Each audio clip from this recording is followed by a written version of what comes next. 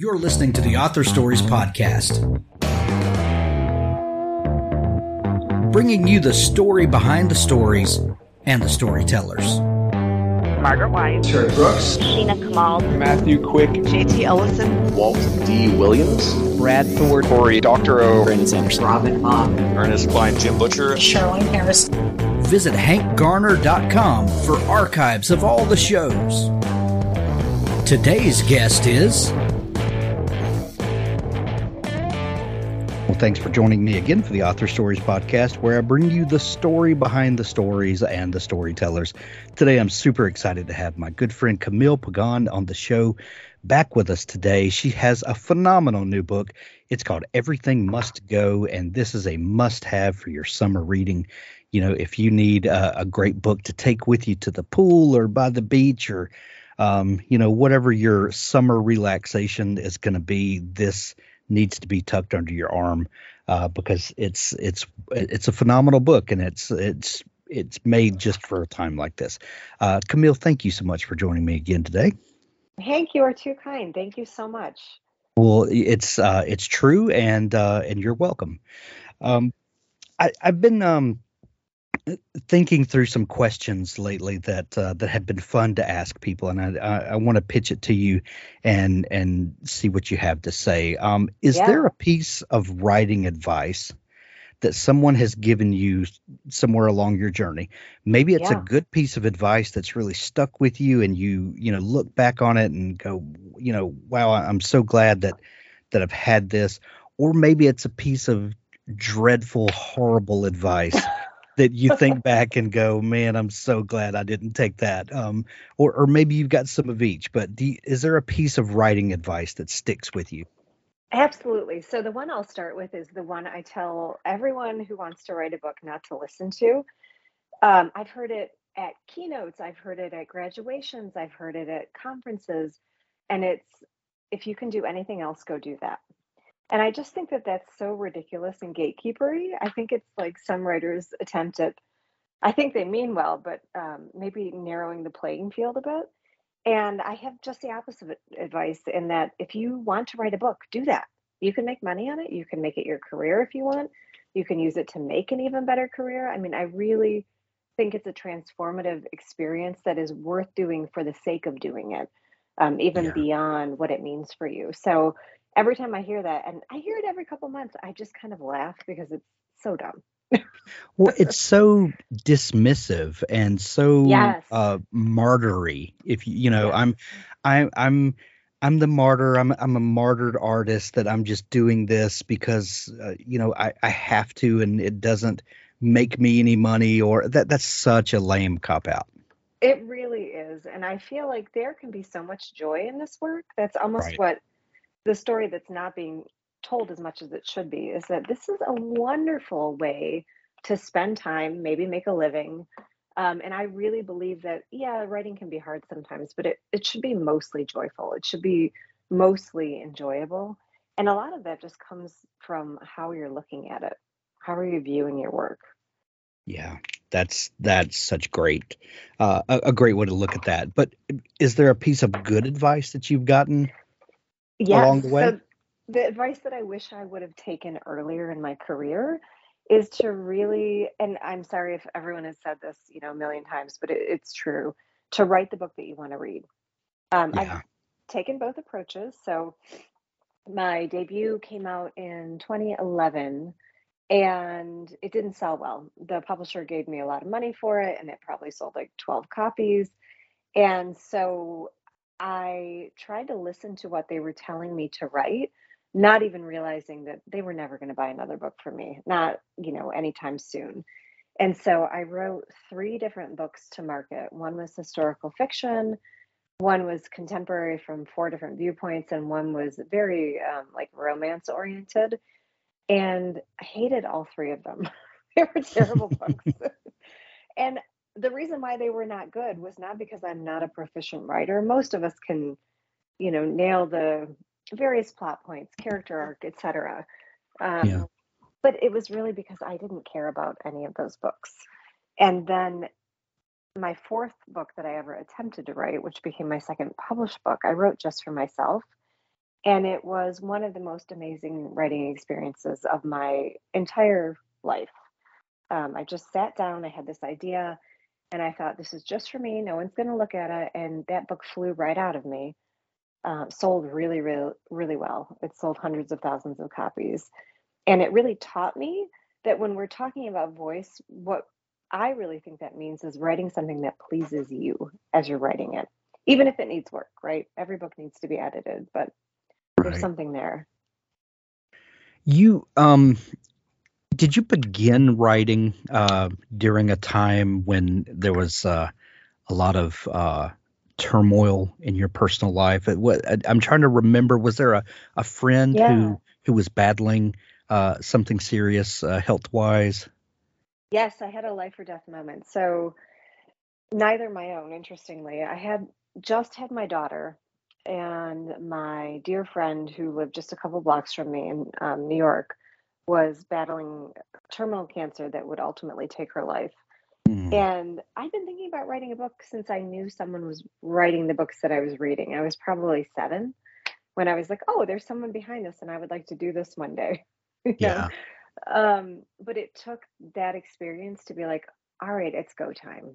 It just reminded me that even a very long life is not as long as we would like, and you really have to make time for the things that are important to you.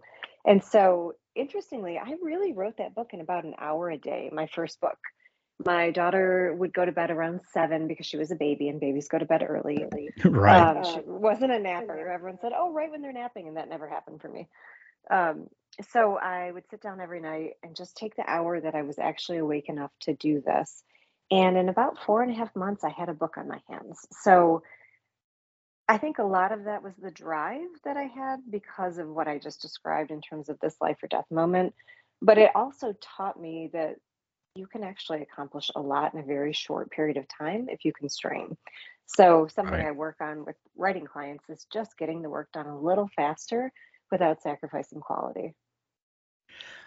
So I've been thinking about that because one of the most impactful things that I've ever written came uh, during a time when we had a health scare with our youngest daughter, and Mm, she was having surgery and things like that, and it was really a way for me to channel a lot of those emotions that I was dealing with. And, yes. as the dad, Hmm.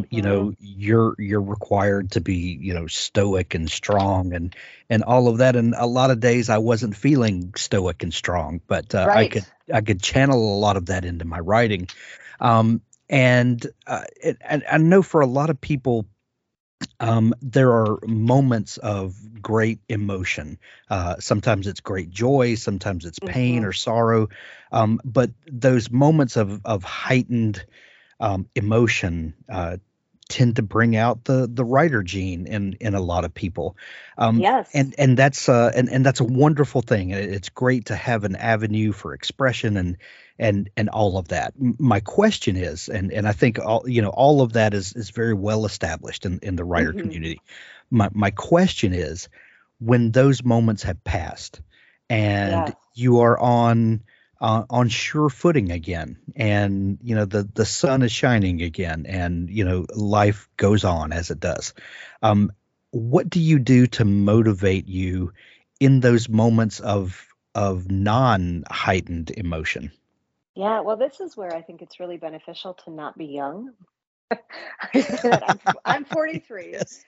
and the majority of my clients are 40 or older. Not all of them. I have worked with younger writers quite a bit. Um, but as a coach, I would say most of the writers I work with are in their 40s, 50s, or 60s. And there's a lot of concern around, have I, missed the bus? Am I too late? I really think the opposite is true. And if you look at the statistics on great literature or even literature that's just sold really well, it usually happens after 40. That is the experience. And I think that comes from just having a lot of life experience to draw on, where it's not necessarily so acute in that you've just lived through it. It's more like you have just lived through a lot at that point.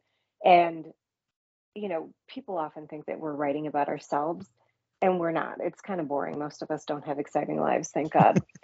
But we're drawing on those deep emotions that we felt. That's why we tend to be so sensitive. That's why the criticism hurts. That's why it's very painful at times to go through the experience of publishing.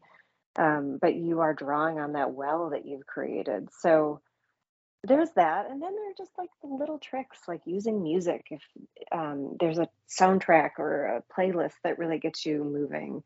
For me, I like to go for long walks where I can just think and bring up some of those emotions that I want to channel into the work. Because, of course, we don't want to always be going through some life changing moment in our own lives. A book is usually centered around that pivotal point where you see just one glimpse of the character's life because that's the important time. And so, we can't recreate that over and over.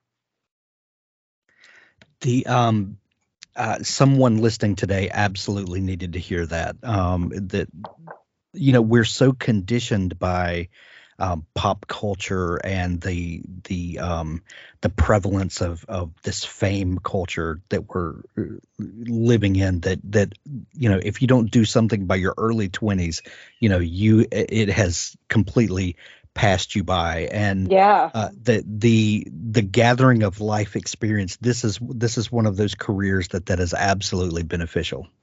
Yeah, it can only work in your favor. And that's why you really see, there's a book out now, I believe it's called Lessons in Chemistry. And the writer is, don't quote me on this, I think she's in her 60s. She's talked a lot in interviews about being a quote unquote older debut writer and how that was really beneficial for her. And there's so many stories like this. I mean, Where the Crawdads Sing, that book has sold millions of copies and she published it at like 72. So there's something there to that. And I don't think it's a coincidence. It's so funny because we actually recorded the first interview that she ever did on this show, and it was so fun to watch that book. That at the time when we recorded it, it was I think it was just a few days before it published. It was already getting a lot of buzz, but you never know if that buzz is really going to translate to That's right. to sales. It's that butterfly feeling. It was so rewarding to watch how well that book has done. Yeah, that's amazing. I love that. So fun. Camille, Everything Must Go. How many books is this for you now? Number 8, not including a novella / Audible original I put out last year. So fun. Being on your 8th book now, that's now out in the world, and looking back over your back catalog and the journey that each one of those books brought you on, how do you feel about your author career at this point compared with when you were a new author breaking in? Yeah, I feel really blessed. And I also feel like I'm an example of what's possible. Part of the reason I'm so vocal about not having to be the best writer, so many writers have this idea that they really have to be truly exceptional. That's highly subjective, but that concept in their brains is very painful because, of course, your inner judge, which is there to protect you, is constantly saying, well, you're not that. And really embracing that you don't have to be that in order to succeed, nor do you have to be a #1 New York Times bestseller. I've made more than $1 million on my fiction at this point, just from the books themselves. And I'm not someone your Aunt Sue, who's in like 4 book clubs, would know about. And so I just like to tell writers, I'm proof that you can do it. And that feels like a gift to me, to be able to have that perspective and be like, you can absolutely do it if I can. Things We Never Got Over. The new book by best-selling author Lucy Score. Bearded bad boy barber Knox refers to live his life the way he takes his coffee, alone, unless you count his basset hound Waylon. Knox doesn't tolerate drama even when it comes in the form of a stranded runaway bride. Naomi wasn't just running away from her wedding. She was riding to the rescue of her estranged twin to Knockemout, Virginia, a rough-around-the-edges town where disputes are settled the old-fashioned way, with fist and beer, usually in that order. Too bad for Naomi, her evil twin hasn't changed at all. After helping herself to Naomi's car and cash, Tina leaves her with something unexpected, the niece Naomi didn't know she had. Now she's stuck in town with no car, no job, no plan, and no home, with an 11-year-old going on 30 to take care of. There's a reason Knox doesn't do complications or high-maintenance women, especially not the romantic ones. But since Naomi's life imploded right in front of him, the least he can do is help her out of her jam. And just as soon as she stops getting into new trouble, he can leave her alone and get back to his peaceful, solitary life. At least that's the plan until the trouble turns to real danger. Things We Never Got Over, the new book by best-selling author Lucy Score. An Innocent Client, the first book in the Joe Dillard legal thriller series. A preacher is found brutally murdered in a Tennessee motel room. A beautiful, mysterious young girl is accused. In this best-selling debut, criminal defense lawyer Joe Dillard has become jaded over the years as he's tried to balance his career against his conscience. Savvy but cynical, Dillard wants to quit doing criminal defense, but he can't resist the chance to represent someone who might actually be innocent. His drug-addicted sister has just been released from prison, and his mother is succumbing to Alzheimer's. But Dillard's commitment to the case never wavers despite the personal troubles and professional demands that threaten to destroy him. Chosen by BookBub readers as one of the top 100 crime novels of all time, get started on this great series with An Innocent Client, where it all started. Read for free with Kindle Unlimited or buy it in paperback or audiobook. An Innocent Client by Scott Pratt. That's incredible. You've mentioned about this coaching business that you're doing now. How did that get started? Oh, it's so funny. So I never saw this coming, and this is where life is always an adventure. I, a couple years ago, wrote a book that was off-brand for my publisher. It had a magical realism element. I really loved the book, and they said, no way. Now, in retrospect, I'm glad that it didn't publish. It was not the right move at the time, but it felt really devastating to me. And I began working in a group coaching program and then hired a one-on-one coach. And the experience was really transformative. People talk about coaching like it's, some 22-year-old in Bali who's just shouting, advice at you and telling you to go live your best life. That's not actually what good coaching is. And by good coaching, I would really recommend working with a certified coach, someone who's gone through 6 months to a year plus of training, who really is just helping you figure out what's going on in your brain so that you can see the story that you're writing for yourself. And is it serving you? And from there, making your decisions. So I did all of this, really loved it, was really into being coached. And at the beginning of the pandemic, came across an opportunity to get certified as a life coach. And it was just an instant yes. I'd already been working with writers, mentoring, and then doing just kind of some career counseling. I wasn't actually coaching. And I just took this leap of faith, went to get certified. I certified through the Life Coach School, which I really love. There are many programs out there, though, that are excellent. IPEC is one of them. Martha Beck has a good program. Went in, spent a year training, formally set up my practice, and have been fully booked ever since. And I just absolutely love the work. That is amazing. Are there things that you encounter with other people that are common things that all writers deal with? Like, are there certain hurdles that if people knew that they could just get over that the writing would come easier than they think it will? Oh, I'm so excited. I'll tell you my very favorite revelation that I've had that I love to share with people.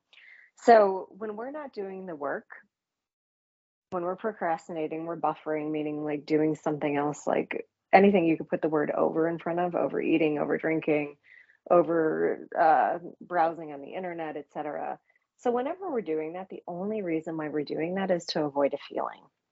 And when I found that out, I was like, oh, because we can rationally understand that we're able to feel any feeling. And usually the feeling is just discomfort. It's not even anything major. It's not like shame or, I don't know, something terrible, dread. It's just discomfort because it's uncomfortable to not know if the book is going to be good, if your writing is any good, if the story is working, all those things that we kind of have to just cross our fingers and then do the work for. And once I learned this, I was just didn't really have a problem with procrastination at all. It was like, okay, I'm going to sit down, I'm going to feel my feelings, and I'm going to work through this. Do what are some of the like how do I say this? Do you encourage people to plan books, to be pantsers? Is there do you have a way of identifying what in any particular writer has a proclivity for? And I guess what I'm asking is, writers seem to be so different in their approach. How do you coach someone knowing that they may all be coming from a different place? So I really specialize in coaching people who want to be career authors.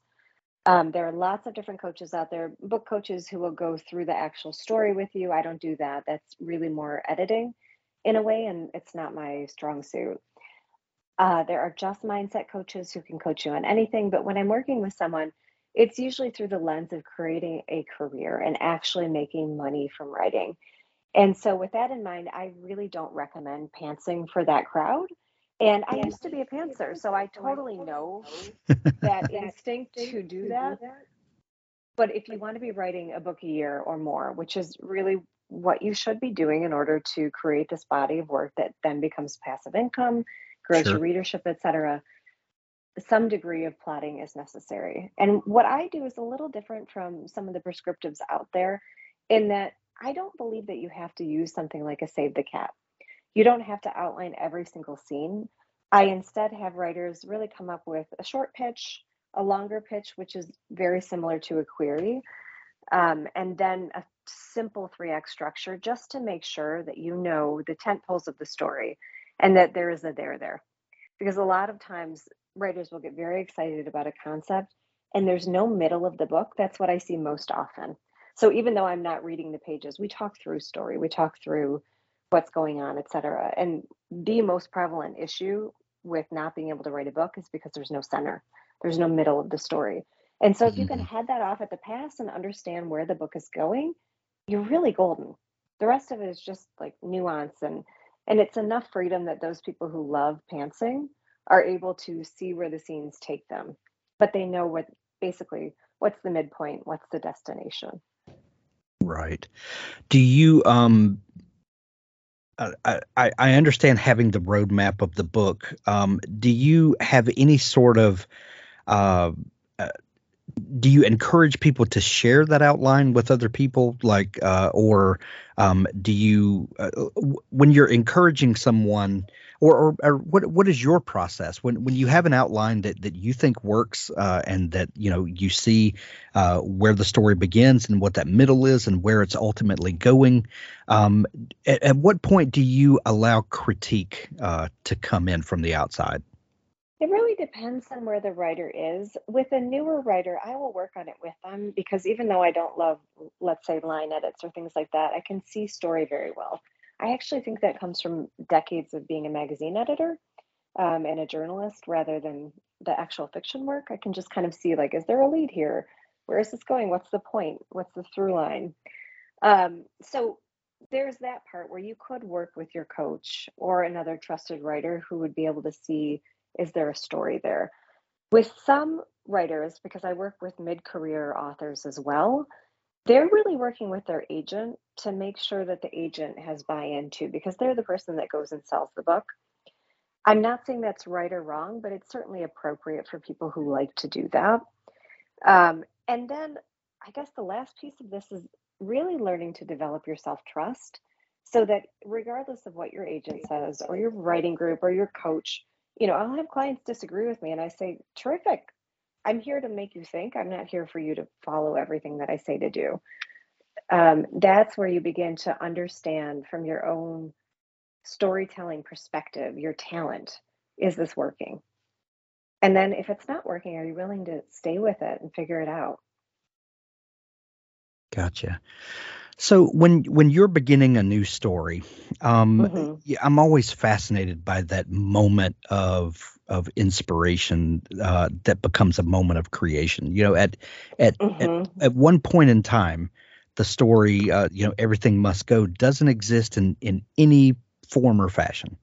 And then Mm-hmm. either a character walks onto the stage of your mind, or maybe you're playing the what if game, and you start, casting that with characters that you come up with, or maybe you read a news article or something like that, and then this spark of inspiration goes off, and then you as the writer, you take the time to dig that story out of the ground and polish it Mm-hmm. up, and then it becomes something. But at that one moment, it doesn't exist. What is that first moment of inspiration like for you? Oh, it's wonderful. It's the moment that we all live for as writers. It's like, oh, there it is. I've been waiting for you. It's your meet cute with your story. Um, this particular book was unusual in that most of the time a story just pops into my head. And it's usually a combination of plot and character. And I guess it's a chicken egg thing where I can never really tell in retrospect which came first, but they usually go very closely together. This book was something that I pitched my editor based on a one liner. She just said, "What are you thinking about?" And I said, "I really want to write a book about three sisters because I'm one of three. And I've been sort of thinking about a dementia storyline because the book is about a woman who is trying to get over her people pleasing ways and is called home to Brooklyn by her sisters who say, listen, mom's losing her mind." And there was no character initially there. And that is really unusual for me. So as I sat down with it, it came pretty quickly, but I had to think, who is at odds with this plot that I've just suggested? Who would this be problematic for? Because if it were a story about some hyperachiever who just breezes through life, there's no story there. There's no tension. And Right. so I then thought of Lane, this character who is the middle daughter, really good at making everyone but herself happy, which is such a common theme for women.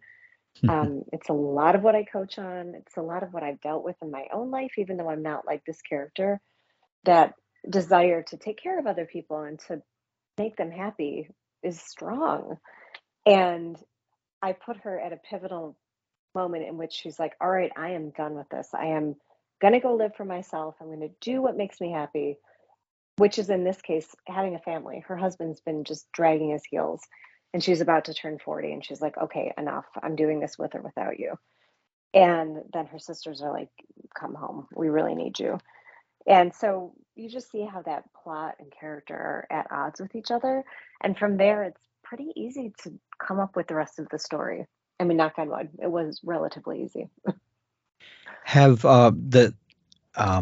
the topic of Alzheimer's and Hmm. dementia really factors so heavily in this book, and I lost both of my grandmothers to Alzheimer's, and this is Oh, I'm something, sorry. uh, well, thank you, but there's a very specific. There's specific emotions that are kind of um, come bound up in all of that. Is this something that you've experienced with people in your family or friends? Because the way you wrote those scenes is so powerful and so raw and real. Thank you. That is such a compliment. I have had several family members who struggled with and succumbed to dementia. And just watching the effect on my family, I was not the direct caregiver. My parents are relatively young. They're not yet 70. They had me pretty early in their lives and thankfully are healthy and sound of mind, etc. Yeah. Um, but saw this elsewhere in my both sides of my family. And what I remember most in every instance is the confusion in the beginning of thinking, is this something? Because one minute the person seems fine and the next minute they don't. And you want to really honor their desire for independence. That's part of what makes us humans is our free will, our desire to do what we want to do, and yet wanting to protect them from themselves in some cases. And it's really very wrenching for a family. And yet I saw my own family pull together in really amazing, powerful ways. And I wanted to capture a little of that too. It's not sugarcoating it. This is never anything that anyone would wish upon themselves or their family. And yet there's something there about coming together around a common cause that we lose after a while. And this is one of the ways some families are able to connect again. Yeah. Even though Everything Must Go deals with some very heady issues, I don't want anyone to get the impression that this is a sad, depressing book, because while there are emotions that that take us up and down, this is ultimately a very hopeful book. And Lane, the main character, discovers an old friend, and she starts working to mend that relationship. Where did that part of the story come in? I initially wanted that to be even more of the story. I really love stories. I find them personally very compelling, and I Yeah. like them with a strong character arc. So I almost like my women's fiction with a heavy dose of romance. And the way the story unfolded during edits didn't center as the romance didn't center as prominently as I initially intended. And that was for the best. This is where a good team is really going to help you bring out the strongest story. But I wanted to bring some lightness and hope in because that's how life unfolds. Even as we're dealing with deep, heavy stuff, a lot of times there are other new beginnings and new relationships and just hopeful things on the horizon. And then, like all of my books, I really deal with these topics with a heavy dose of humor because that's just how I look at life. I think that that's, as many wise people before me have said, that's how we get through. Humor really Right. allows us to enjoy the human experience more. And so that's how I come at things. Yeah. Camille, we since the last time we talked, I think there's been like a global pandemic that's happened in the intervening time. How did this last 2 years affect you personally? Oh my goodness. Well, I mean, it's that exact mix that I was just talking about. There was so much pain and then so much joy too. It was very hard to have my two children at home. My younger child, my son, really suffered from virtual schooling. It just was not right for him in any way. And I think also just what I'm hearing from other people that younger children struggled with this more. Yeah. So that was really challenging for our family, and our school district stayed closed for as long as humanly possible. And so Mm, there was this balancing act of here I am. I had, gosh, two books come out during the pandemic. One right as the pandemic started, and then one last May, and wrote two more books and just, had the career, launched my coaching practice, got certified as a coach, and that was all amazing. And yet here I'm dealing with a lot of stuff. And I got COVID, and that was not fun. So yeah, it's we been we it's been passed interesting. we passed COVID around the end of last summer, and Oh, there's nothing fun about that. But thank no, God we all survived, and um, same. it was a blip on the radar, but boy, was it a big blip. Yeah, it's just frightening, the unknown, knowing that it can be deadly and watching Yeah, people deal with that. Very yeah. scary. Well, we got a phenomenal book out of it. Everything Must Go is available everywhere now. Camille, if we know anything about the publishing industry, this book has been off of your desk for quite a while, probably. hmm What are you working on now? My next book is called Good for You, and it's out February 14th, Valentine's Day of Oh, 2023. nice. And it's just my favorite book that I've written in a very long time. So I'm super excited about it. And I don't know what I'm going to write next. We'll see. Excellent. Well, I can't wait to get my hands on that one. In the meantime, go grab Everything Must Go. We're going to have links to it in the show notes. You can grab it in Kindle edition or hardcover, or get the audiobook.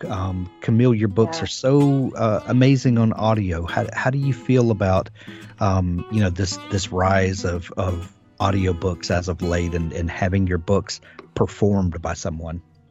I love it. I think audiobooks are such a gift. You can really multitask and listen to the story as you're doing all the things. And I found so many new readers that way. And I love Amy McFadden, who's narrated most of my books. She's just incredible. Great. Yeah. Excellent. We're going to send everyone to pick up their copy of Everything Must Go. Camille, if people are just discovering you, where can they connect with you online?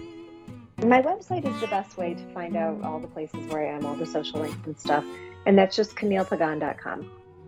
Great. And your coaching business is at evenbetter.co, is that right? That's right. Yep. And there's a link directly from my site, from Camille Pagan as well. Excellent. We'll link all that up to make it easy for folks to find you. Camille, always fun to catch up. Thank you so much for taking time to come back on the show. Same. Thank you so much, Hank. Now stay tuned for an audiobook excerpt from Richard Gleaves' The Jason Crane series. They sat in silence, leaning on Spook Rock. It pulsed against his back, in rhythm with his heart.